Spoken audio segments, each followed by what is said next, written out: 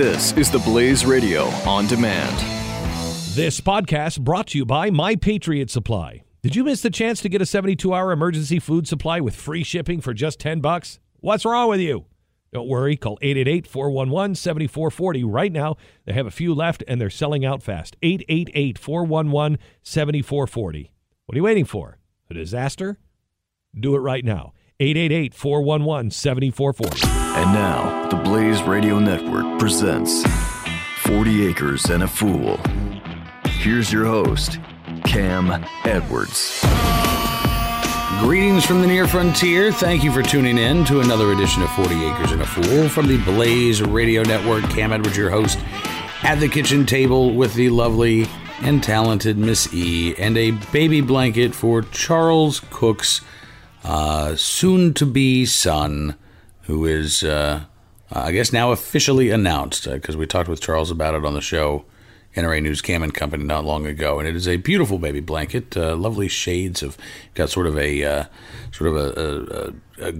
blue-gray, and then white, and then a navy blue, and it's ridiculously soft. It's very soft. It's 75% acrylic, and it's 25% wool, but it's also machine washable. I always try to get people baby things that are machine washable. Right, because it will inevitably be spit up upon. And God only knows what else. We've had children. Right. Yeah. So what's the pattern called? It's called, I Make This Up. So way back when, I got a really cool pattern from another knit store out there, and it was called Fiber Crack. And it's based on Ondas Shale lace pattern. And it's Ondas. It's Ondas Shale lace. Okay. And that's more, that's got a lot of yarn overs and knit togethers. So there's this undulating wavy lace pattern. And that's more girly. So what I've done is that I've just taken the method. It's a center cast on. And then I just am knitting from the center out, and I add stitches at each one of the corners, and until I get a big square that I'm finished with. With alternating colors. But I alternate colors every 10 rows, and it's since I'm knitting in the round, I can just do a knit stitch. But when I change colors, I actually do it with a purl stitch, because I like the way the colors contrast against one another. The other thing I like about this one is with the dark and the lights against it, it'll be a good exercise for the baby's eyes, because it'll give it some place to concentrate and focus on. So there you go. The lights and the darks. You are welcome, knitters. I didn't understand a word of that, but you were absolutely enlightened now, I'm sure. So congratulations and good for you. And I hope that you had a wonderful Thanksgiving. We talked about our favorite side dishes, and we're going to get to your thoughts on Thanksgiving later on in the program. And thank you so much for sending those emails to 40 Acres and a Fool. That's 40acrefool@gmail.com. That's the email address. We did have a good Thanksgiving. There were 6 of us at the dinner table. There were 5 pies made, which has led more than one person to ask, well, who didn't get a pie? Right. Because there were people like, well, that means you're 1 pie short. I'm like, no, we still have leftover pie. Yeah. It's probably. I mean, there were. I think you will probably say you had 1 too many pies, at least. Well, I probably didn't need 2 pumpkin pies. Probably not. No. But no. But the mincemeat was delicious. But they were different, though. Yeah, the Breton apple pie is amazing. I love that because the crust is so thick you can hold it in your hand and eat it like a dessert from your hand. You're not supposed to be able to eat pie from your hand. No. The chocolate pecan pie was good, but it should have probably been refrigerated the entire time, because it was just nothing but as soon as I cut the first slice, I let it sit overnight, but I left it on the counter instead of getting it cold, because I don't like cold pie. It hurts your teeth. Anyway, but with the first slice, the filling just completely oozed everywhere. Yeah. So it tasted good. Oh, it tasted delicious. And I liked the pie crust. It was a really good crust. I followed the recipe for that crust with that pie filling, but I don't think I'd make that pie filling again. Yeah. But the stuffed pork loin was delicious. That turned out really yummy. Smoked turkey breast was fantastic. That was also delicious. The sweet potato casserole was fantastic again. The stuffing, you used a cast iron pot for well, this it also one, it just cooked too long. It just got burnt. I mean, there was like a burned crust. But don't worry, it didn't stick to the cast iron pot. Okay. I'm just. Does that mean that we get a do-over on stuffing between now and Christmas at some point? Well, I'm going to do it at Christmas. I was thinking of making a turducken and doing stuffing but again. we didn't get a lot of extra stuffing this time around. All right. So how about this? Over the weekend, we'll do a roast chicken and I'll make stuffing. Okay, that works. All right. Yeah, I wasn't happy with it either because there's a little bit of leftover, but it has a tinge of burn to it. And I was like, dang it. What did you think about the turkey breast? I will never eat unsmoked turkey again. Like, I liked the smoked turkey breast so much that I will never not eat it unless it's smoked. Because I don't really like turkey, and this to me gives it a really yummy flavor, and it's got this wonderful smell. I took the 2 breasts, and I used the Sporting Chef's basic fowl brine recipe, which I do not know off the top of my head, but if you look up Sporting Chef, Scott Lathis, it's his basic fowl brine. And I didn't do anything extra to it. I just sort of did what he had. And I let them overnight and then dried them off. And then I think they took about between 3 and 4 hours total smoking time. And I used a mixture. I kept it at 225, between 225 and 250, I think. Because you wanted it to get to like 180 or 170 or something. Anyway, it was perfect. It was nice and juicy. It was fantastic. And I used apple and cherry woods. I was at lunch earlier this week, and one of the guys there was saying that his daughter-in-law brined their turkey, and his son-in-law then roasted the turkey, but did not know that you had to rinse off the brine from the turkey. So he said the white meat is like, the white meat was actually juicy for once. It was fine. It was okay. But he said the dark meat was so salty. He said it was just, you couldn't have any of the dark meat. Well, that's a shame. You always make your, when you're, I don't know how we've been married for 18 years.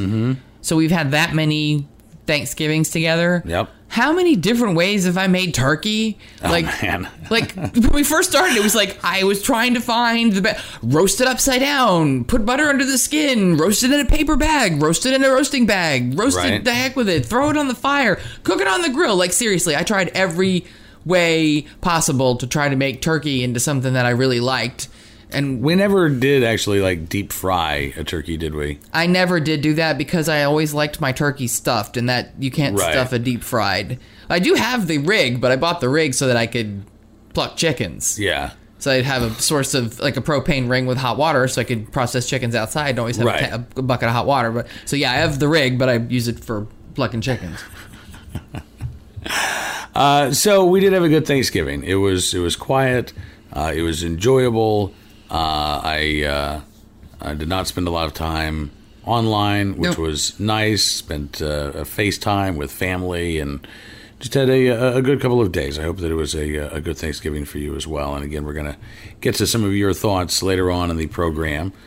This coming weekend, we have a chore to do, and it is not the most pleasant chore out there, but it has to be done. Yeah, the little buck that I held over from last season has done his job this year, and I have 4 expecting does, and so we'll have plenty of milk coming up come spring, but I don't need him anymore.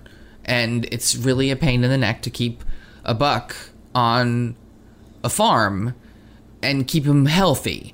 Because we don't have any fenced paddocks except for the one that he's in now, and there's no grass growing, and he can't graze, and I also can't put him in electronet because the little bleepity bleep has gotten out of electronet because he's driven not by his brain in his head. Because he'll put up with a temporary shock in order to try to get to a doe. Yes, exactly. And mate. And the only one who's available right now, other than he's such a horny little goat, he might even try the lamb. Because have you heard of a geep? Yeah, there was one in Ireland. The only one who could be who isn't pregnant is way too little and young to be pregnant, but that wouldn't stop him because they don't have any morals. Right, exactly. So because they're goats. They're goats. They're nasty. So yes, we're going to be butchering that goat this weekend. So when we come back after a quick time out here on this edition of 40 Acres and a Fool, we will talk about the good, the bad, and the ugly when it comes to raising goats. Stick around. We will be right back with more 40 Acres and a Fool. You're listening to 40 Acres and a Fool with Cam Edwards on the Blaze Radio Network.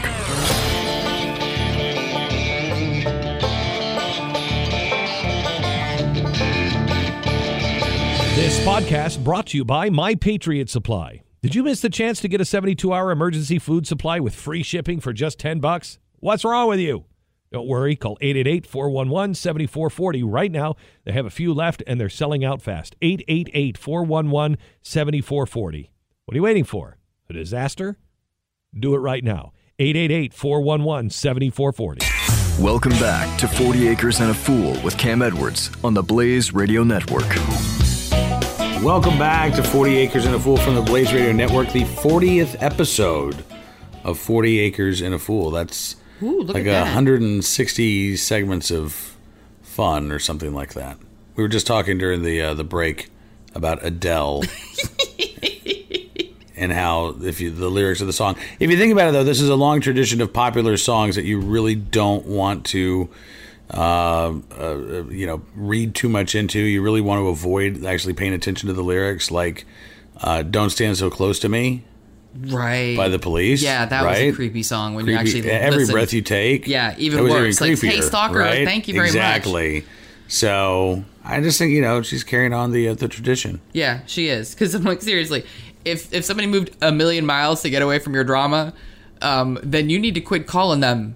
Because you said you called at least 1,000 times. Like, that's restraining order. Like, so you need to just back off and she even said, there's even a line in there that says, like, well, I guess you're not all that broken up. No, they're not. Go away. And I don't understand how on earth, because this one single, she broke records with complete album sales. And I'm like, well, wait, what?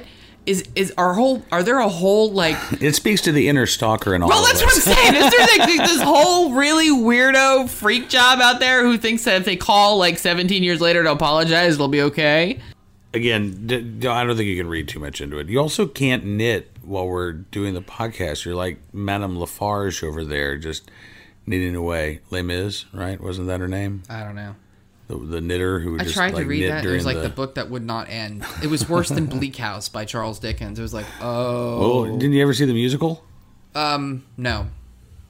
That's one of the... I'm not a huge musical theater fan, although I was the drama club president back in high school. And you didn't like going to the theater with me when we went to Oklahoma City. And I was the understudy for the young male lead role in the University of Oklahoma production of The Music Man when I was like 12. Oh, wow.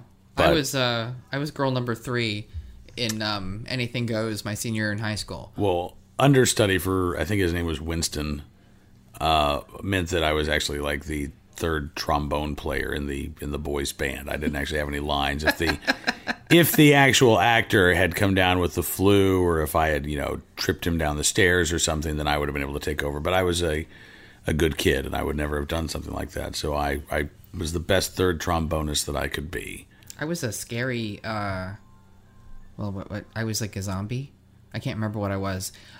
I was in student theater when I was at Rutgers, and I just wanted to work with the props and the costumes. Right. And I was a child of horror movies. Like, my mom watched all of them. I still remember, like, sitting Christmas Eve with the babysitter watching a really scary movie when I heard Santa's bells go off over my house, and I hightailed it to bed. It was like 11:30 at night. So I had really crazy dreams of Santa and swamp monsters that night. But anyway... I think that actually was a movie, wasn't it? Santa versus the Swamp Monsters. Probably. So with the Rutgers Theater, I was there just as we were troubleshooting some ideas. We were throwing ideas out there, and we're trying to write this story. And I just kept coming up with these ideas and coming up with these ideas. Well, did they all involve Santa and the Swamp Monsters? No. This was a Halloween. That would have been perfect. It would have been like The Nightmare Before Christmas. Back in the time, it would have been perfect. This was more of a this woman inherits a house and goes and finds out that there are ghosts and whatever, and she ends up getting taken in by the house and made into a beastie. Oh, okay. But that was me. And like, I was so like not wanting to be on stage that it was like, great, I am on stage. So I could remember like I looked pretty treacherous.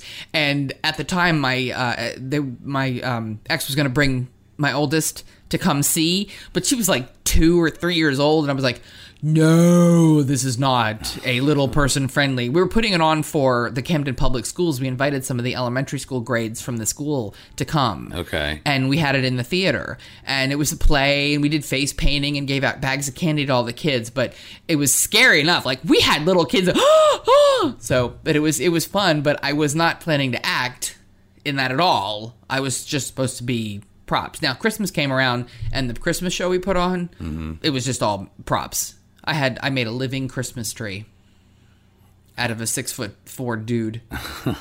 And he was on the stage the entire time. He's like, I can't believe you made me do this. But yeah, that was better. That was fun. But yeah, that was behind the scenes. But yeah, that was my theater stuff. Wow. Well, like I said, president, well, I was going to go back to president. I was going to go back to the cool thing. Oh, yeah. You know? Oh, and I was an extra in My Heroes Have Always Been Cowboys, which starred Kate Capshaw and Tommy Lee Jones. You were in that movie? Really? I was an extra.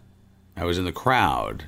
Oh, kind of like rodeo. Our daughter was in a crowd in that movie about football? I think so, yes. Very much like that, Okay. as a matter of fact. You're in the crowd in the background. Gotcha. Which requires you to actually cheer silently, cheer in slow motion silently.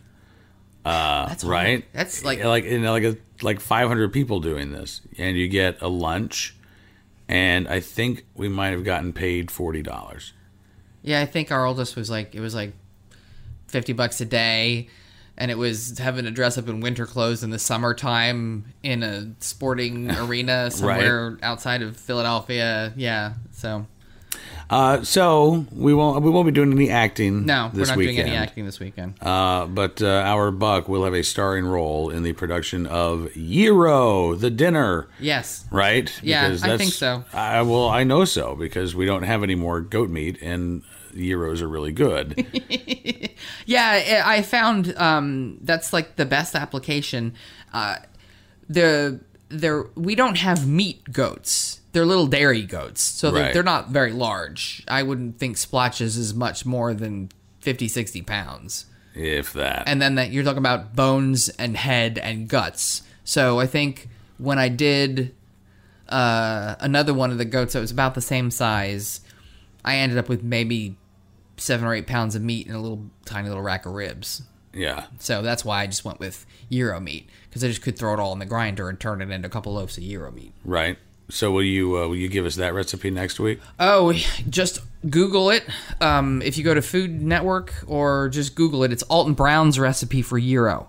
Oh. And if you use his method for the loaf... You can't change it up, make it your own a little bit, and we can have a whole segment here. You know, we do 4 of these a week. We have 4 of these segments to do every week. I give credit where credit's due, and Alton Brown taught me how to do good fry and make good gyro meat. I will.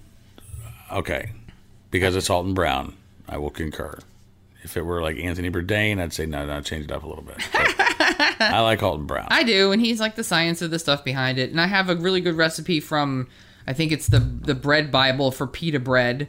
And then I have another really good recipe for someplace else for tzatziki sauce. So, and over the summer, the last time I made it, I was able to use our own cucumbers. Mm-hmm.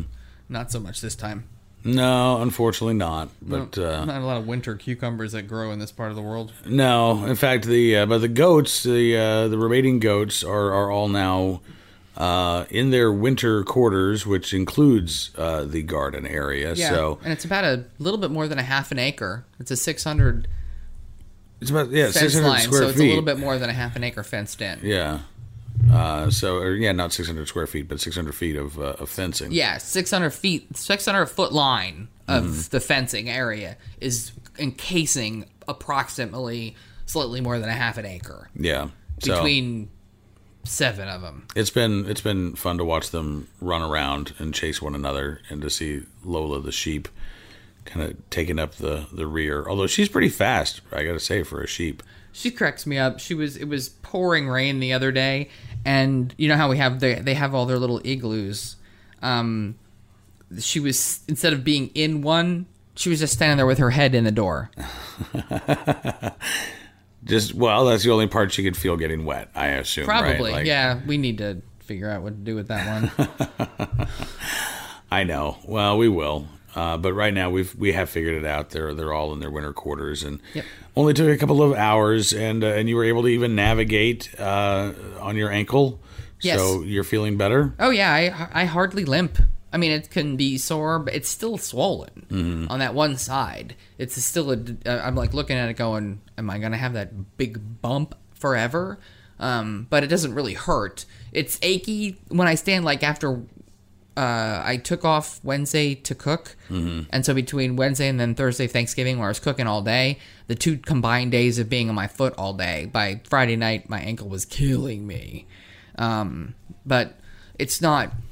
Yeah, I can walk around fine, even with the splitchy, sponge-soaked earth that we have right now. Yeah, I know. The map says Virginia, but the weather says Seattle. It's just... It's been wet, and it's like we've already had a lot of wet, and we have the moles in the backyard, so it's just like a landmine of squishy spots, and sometimes you never know how far you're going to step down. I will say this.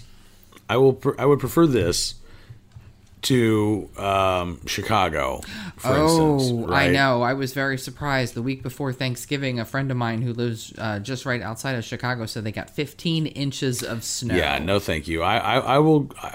listen, if we have to have a wetter than normal winter, that's what we're supposed to have. I'll take a wetter than normal winter with a lot of rain as opposed to a lot of snow. I like some snow. At least it makes it fun. Otherwise, this is just mud bleep. Well, those of us who don't get to stay home and those of us who have to go to work in the snow regardless would prefer not to have a lot of snow. No, well, the cloudy means that I don't have a really good connection to work. Well, that's true. So that's not good. Well, that happens with snow and with rain. That's true. That is true. But usually when it snows and it goes away and it's sunny. But it's been raining for 4 days and it's gray. Yeah, well, I believe that tomorrow is supposed to be in fact, in the words of Little Orphan Annie, the sun will come out tomorrow. I think you so. Can bet your bottom dollar. My Outlook calendar was so confused because it'll show like the next couple of days, and when I looked at it on Tuesday, it was like rainy. Wednesday, 100% rainy, and then there was it was a picture of a sun, and I clicked on it, and it still said 100% participation, and I was like, precipitation. Precipitation. I was like, oh no, it's like a bait and switch. You do have to participate. I know, 100%. I have to participate, by the way, on Thursday. The precipitation. No half-assing it. All right, listen, we're going to take a quick time out. Not that I need to tell you that. I don't think you're capable of that. When we come back, we'll have more from the kitchen table. I might talk about, actually, I shouldn't do this because I have a book of my own that I should be hawking. But I have to tell you about a book that I'm reading because it's really good. There you go. So we'll talk about Bourbon Empire and why you should buy it right after you buy Heavy Lifting by Jim Garrity and Cam Edwards when we come back here on 40 Acres and a Fool. This is 40 Acres and a Fool with Cam Edwards on the Blaze Radio Network.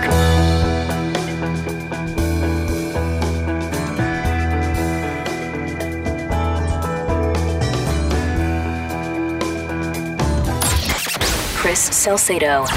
The bias against Syrian Christians inside of the Obama administration is well documented. That Mr. Obama is not about helping those who are fleeing religious persecution, and that is what those Christians represent, as they are now targeted in the region. They are becoming an endangered species. Mr. Obama's, let me be clear, we don't want more Christians in this country. We need fewer. We need more Muslims. Chris Salcedo. Saturdays, noon to 3 p.m. Eastern on the Blaze Radio Network.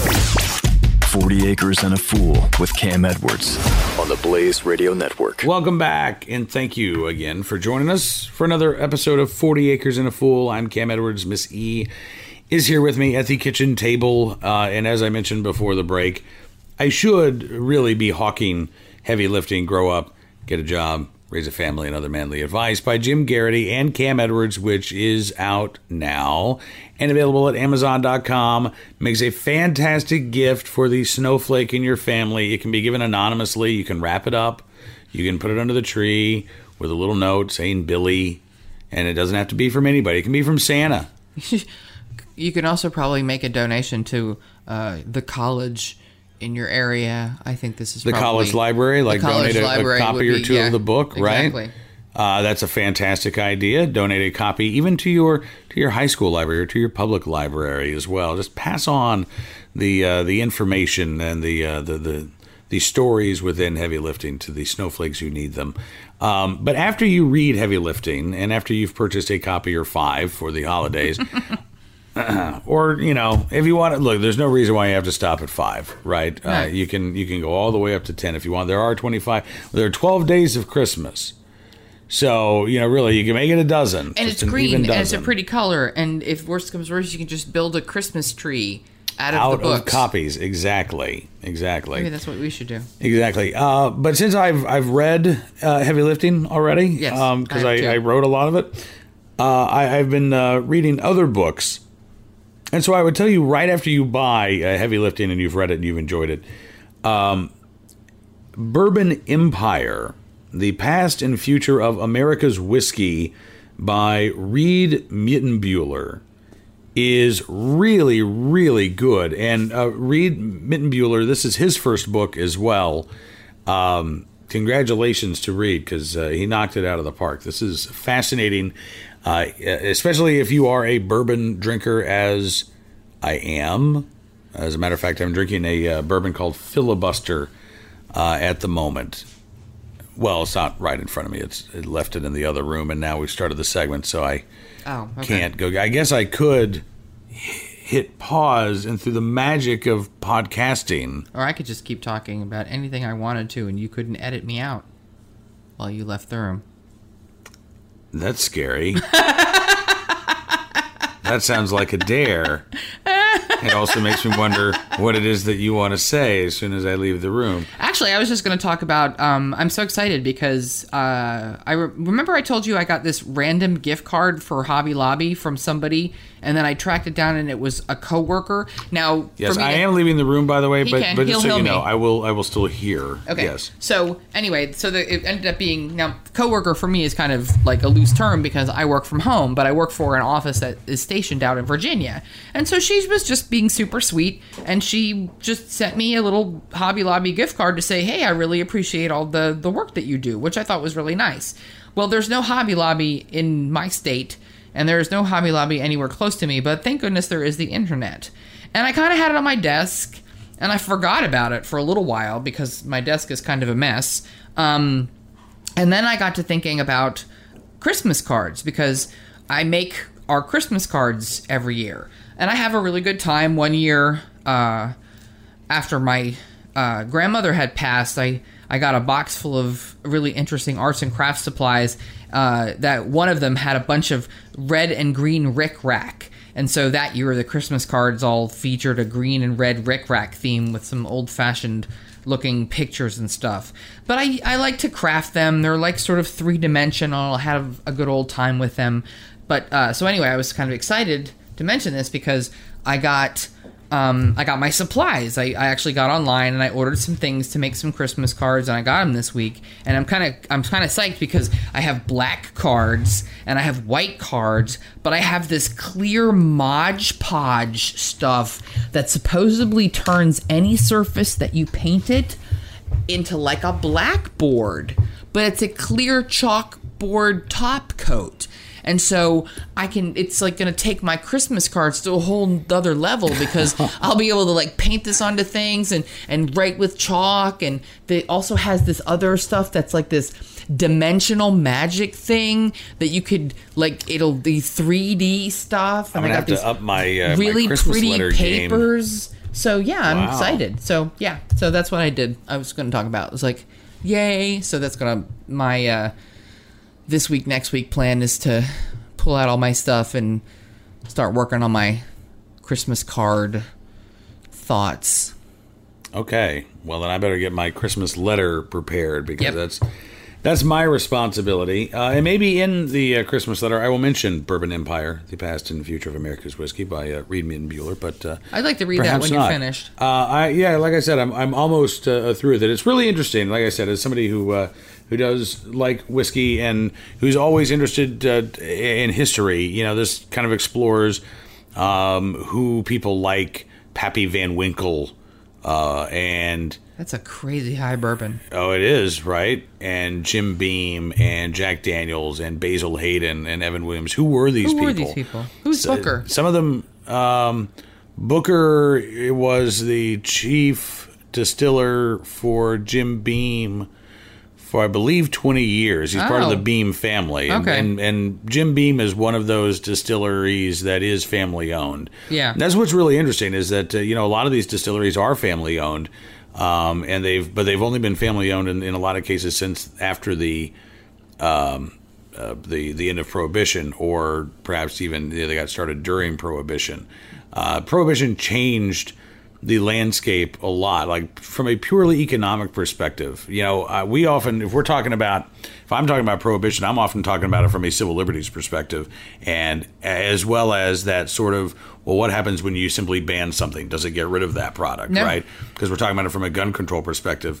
So it's interesting to read this book and look at Prohibition from an economic perspective, what it did to the market, because there already was, you had a legal market for a product, right? Yes. And then all of a sudden that legal market was banned with limited exceptions. And those limited exceptions became very, very important, because if you had the permission of the government to manufacture medicinal alcohol for medicinal purposes, which is your same spirit, right? It's the same exact recipe. Oh, heck, same laudanum everything. was a medicinal thing, right? Right, but this is past the laudanum, because it's now in the 1930s. But you're still making bourbon, and you're just people are getting bourbon. They're just getting it from their doctor instead of from the it's a prescription. Right, exactly. And so it's easier to limit. Again, now I'm going back to the civil liberties argument. It's easier to limit the undesirables, right? The immigrants, the blacks, the people who aren't the fine, upstanding Protestants. It's white patriarchy at work, basically, to deny you your civil rights, kind of like gun control. But anyway, I digress. But I read something similar to that argument in that. It was talking about Prohibition. I don't remember where I read it now, but it was talking about how it was a comparison of gun control and Prohibition, Sure. and it was how you can't get rid of the demand. Right. Well, that's the thing, and that's gun control is a supply side solution to a demand problem. Actually, you can't get rid of the demand. You can't get rid of the demand. If the demand exists, then there's always going to be somebody to fill the supply. To meet the supply, right. But from an economic perspective, what this did was it totally disrupted a market. Oh. Right? But the government, I don't want to say it was crony capitalism, but they did pick and choose winners. They said, okay, some companies are going to be allowed to continue making liquor. Now, nobody at the time thought that Prohibition was a temporary thing. They had changed the Constitution. They thought that this was a permanent change. So they didn't realize that when Prohibition was ended, 12 years later, that these companies were going to be in a position where they had reserves, they had capital, and they had, operating facilities. So they would have a leg up on all of these other companies. So it's kind of fascinating to read how the industry grew and came about, and the consolidation and the waves of consolidation.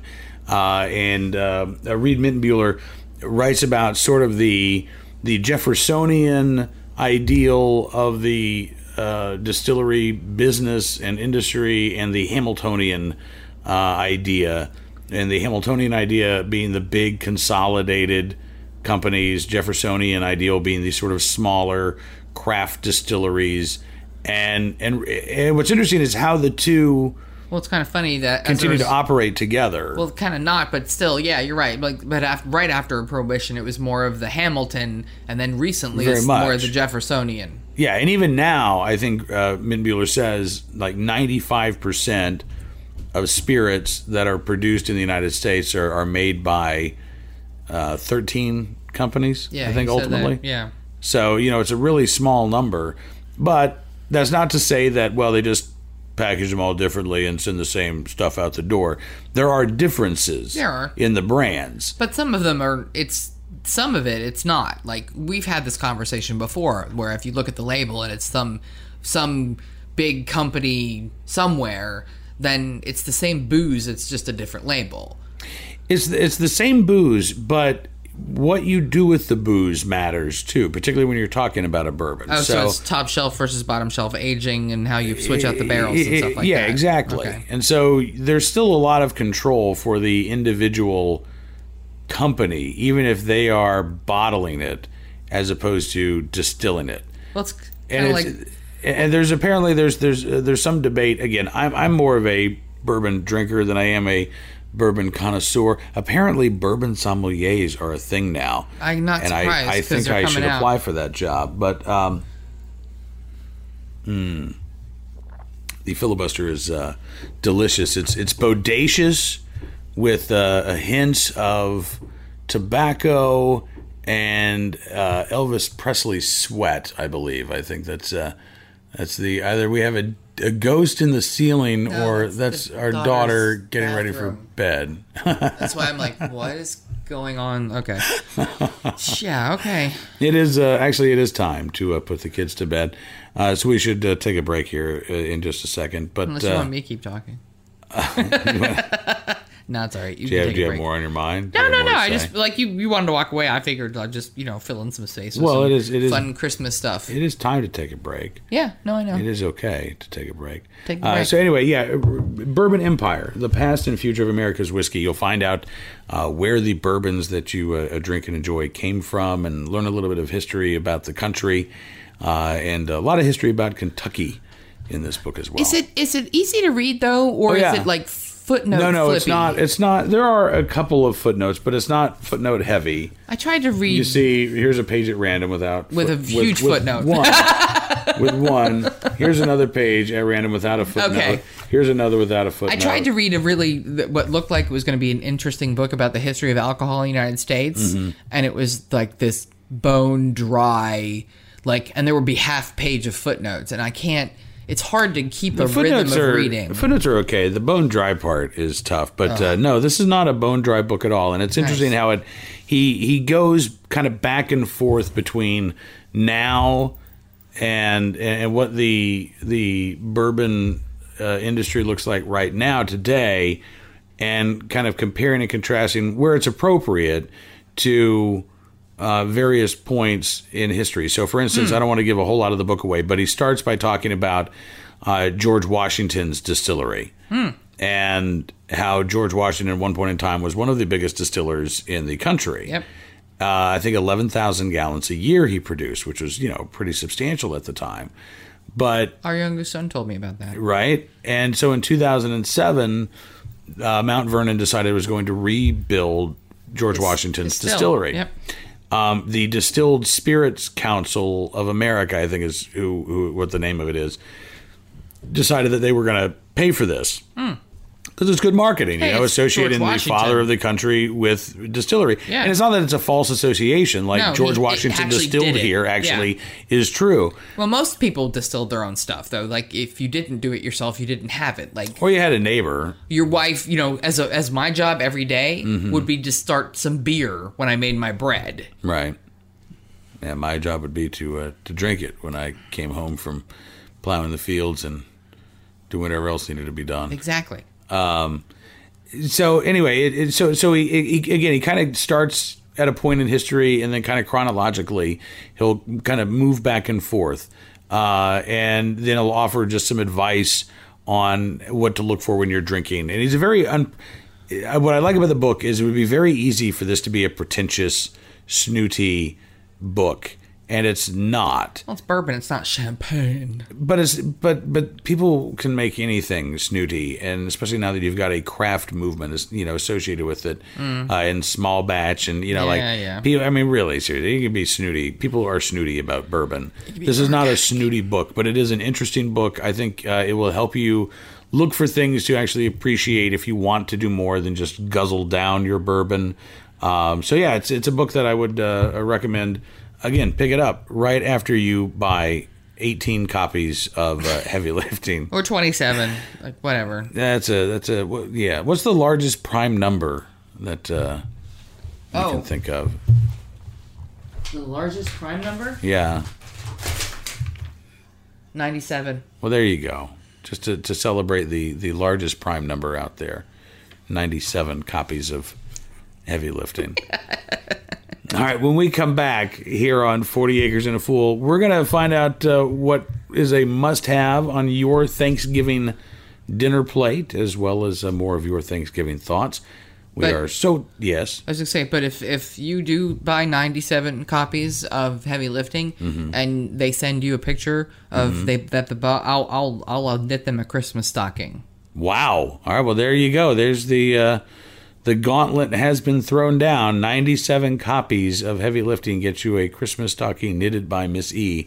What is purchasing 50 copies of Heavy Lifting get you?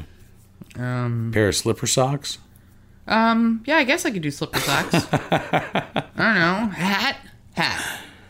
Like a winter hat? Like like Watchman a wool hat? Yeah, like Watchman's wool hat. All right. What about 25 copies? We have a premium for 25 copies. Scarf. A scarf. Scarf. All right. 10 copies? Bookmark. A knitted bookmark. Yeah, that's it. All right, but again, we need photographic proof. Yeah, you got photographic proof. It's got to be somewhere out there. All right. There you go. Well, there you go. That's it. And then you have to remember all that because I'm not going to remember tomorrow except for the stocking. We can always go back and listen. Oh, there you go. Okay. I'm making promises late at night. Yeah, sure. I'm going to make a bookmark for people who buy. How many? 10, right? 10. There you go. Yeah. All right. I mean, the bar's still set pretty high. That's a pretty good investment, you know? That's a lot of presents to buy for people. Exactly. You invest that much in Heavy Lifting, I think that, bookmark, that's lovely. And I'll include a letter of thanks. As well, a signed letter of thanks. So there you go. There you go. You got an autographed letter of thanks and a knitted bookmark. And I will forge Jim Garrity's signature as well. How about that? We can probably figure that out. Sure. I'll let you. It'll be like I'll sign it like fake Jim Garrity. Yeah. But I'll make it look kind of like Jim's signature. I wouldn't even know what his signature looks like. Stick around with that. Stick around. We'll be back with more 40 Acres and a Fool, or as we call it around here, the fake tea jams from the Blaze Radio Network. 40 Acres and a Fool with Cam Edwards on the Blaze Radio Network.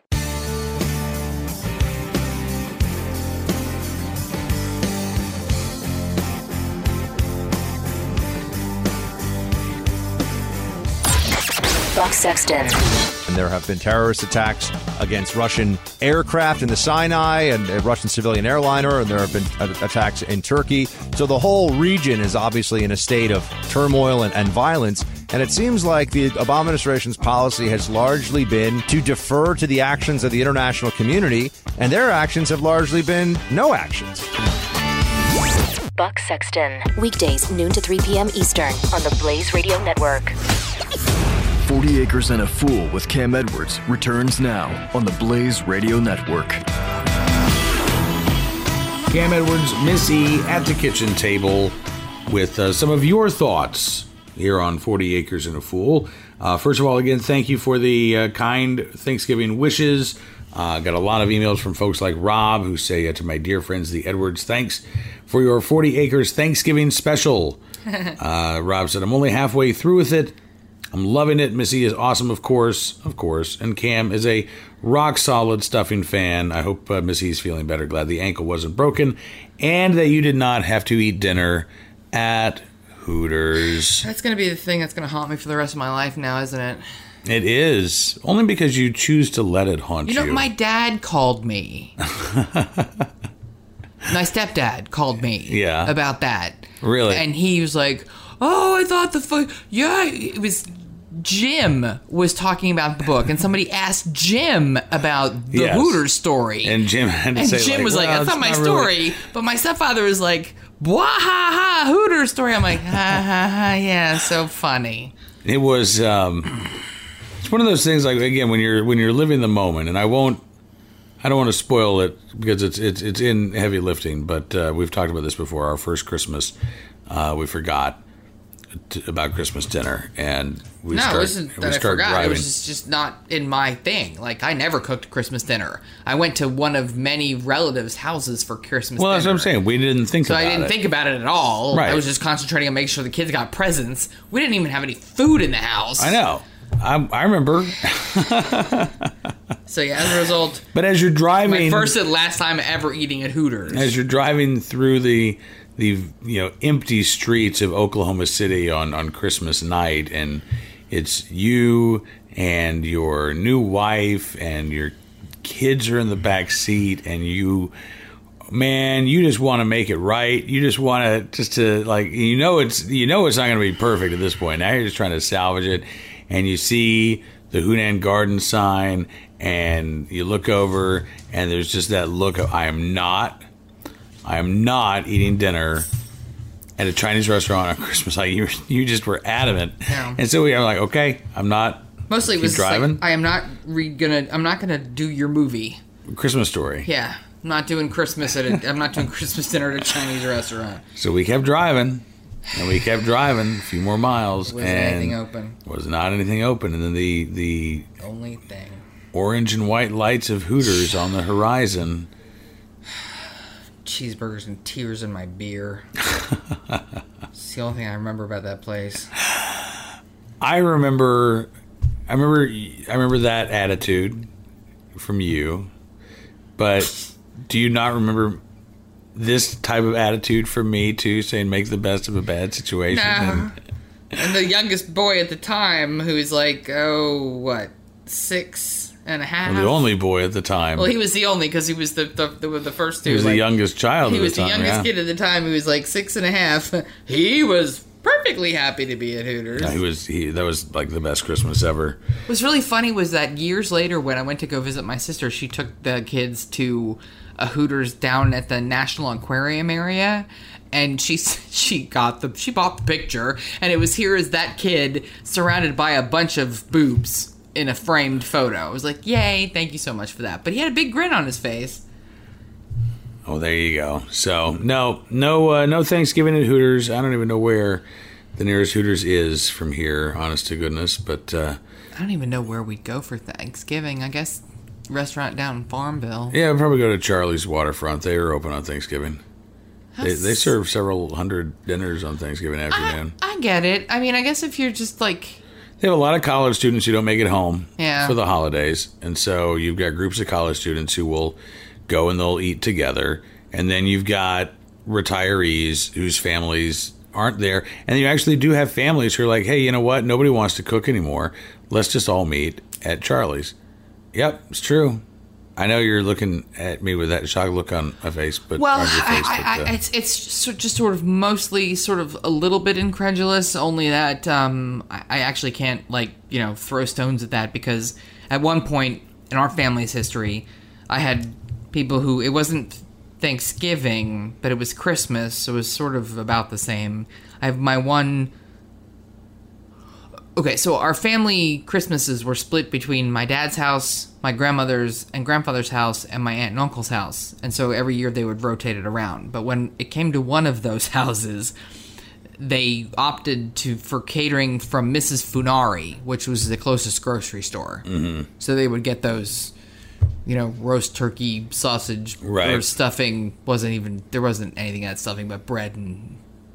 Probably like a cornbread stovetoppy, right? Well, cornbread if it was in the South, but since this is New Jersey, it was bread cubes and butter. That was it. But whatever. When I was really poor and going there, and she bought 3 of those dinner packages, I could always take home a whole turkey. So right.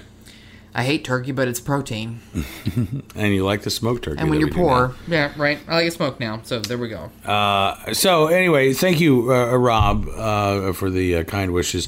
Robin also wrote in as well, said, all right, Cam and Missy, I know that there's a perfectly good explanation for you not using electric heaters for your animals.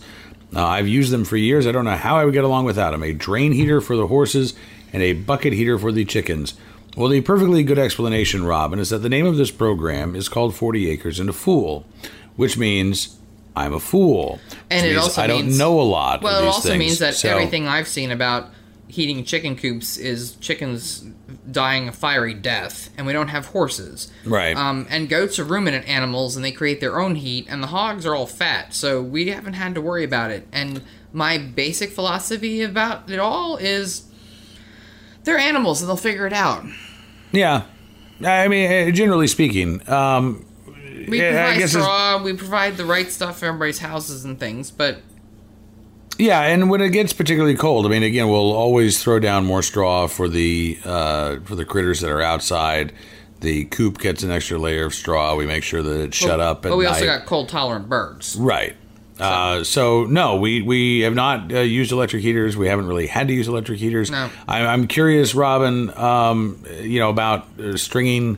Are the electric heaters also solar powered? Do you have to run, extension cords across the yard to the coop? I'm curious. Tell me more about why electric heaters are such a good thing. I can see why electric lights would be a good thing in the wintertime for chickens, because that's what the big chicken egg people do. Mm-hmm. They have the artificial lights because they'll still lay. Like, right. Our girls aren't laying as much because, seriously, with the rain, mm-hmm. It's been dark at 3:30 in the afternoon in this house. I've had to turn on the lights in my office, and my office is 2 walls of windows. It's been so dark that I've had to turn on the lights.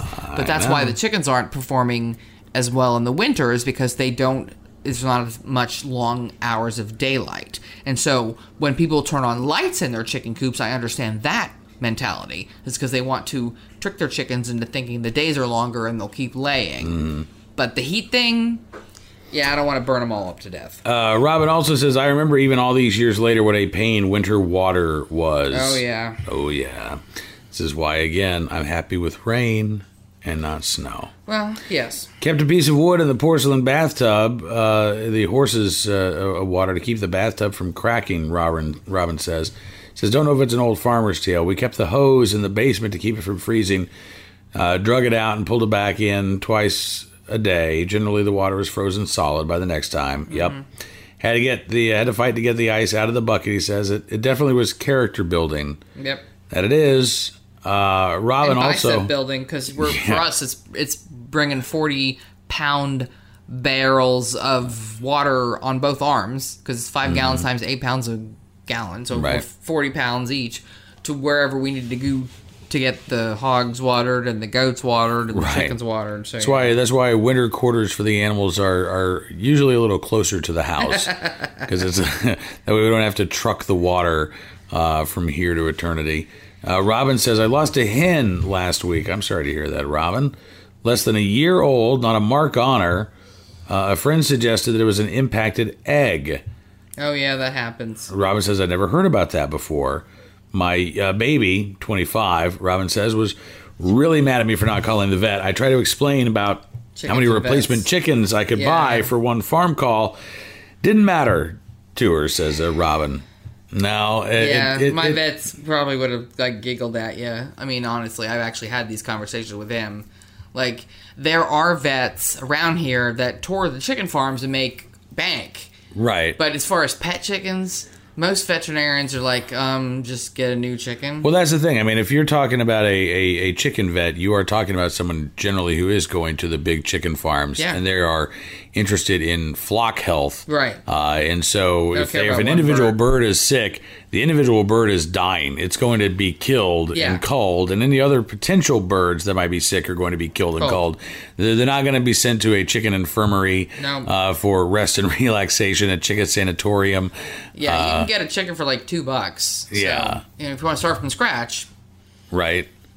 They're kind of, I don't want to say they're like the goldfish of the but they kind of animal world. Although I get more eggs out of them than I ever do out of any goldfish. Well, there is that. Yeah.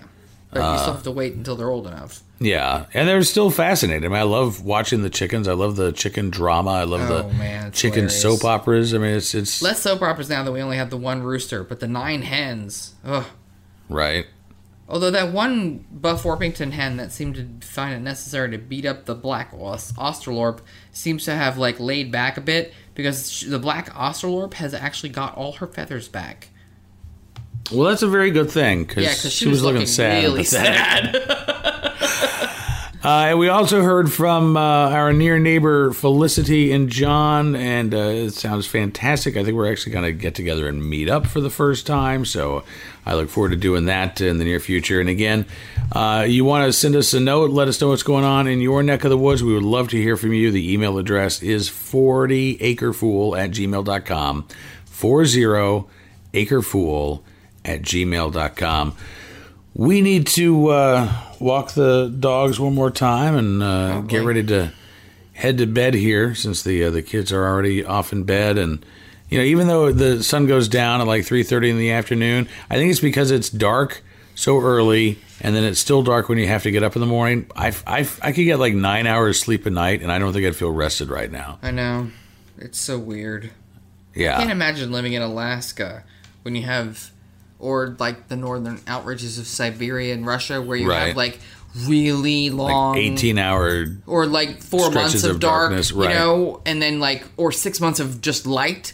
That would be weird. Yeah. I'm used to seasons, but this winter, fall, like not that long ago, didn't we have like 9 days in a row of rain?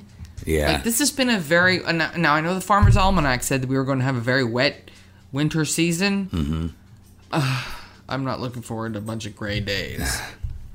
Well, hopefully the Farmer's Almanac is wrong on that count. But they have been. I understand this would be bucking. I understand this would be bucking a trend, but hopefully they're wrong. In the meantime, thanks again for being a part of this edition of 40 Acres and a Fool. We'll see you back here in about a week or so. Until we talk again, you can always check out NRA News Cam and Company weekdays live at 2 p.m. Eastern on NRAnews.com.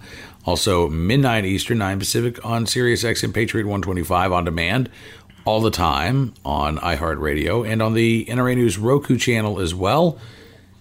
And until then, be safe, have fun, live a little, learn a lot. And we'll talk to you here soon on another edition of 40 Acres and a Fool. 40 Acres and a Fool with Cam Edwards on the Blaze Radio Network.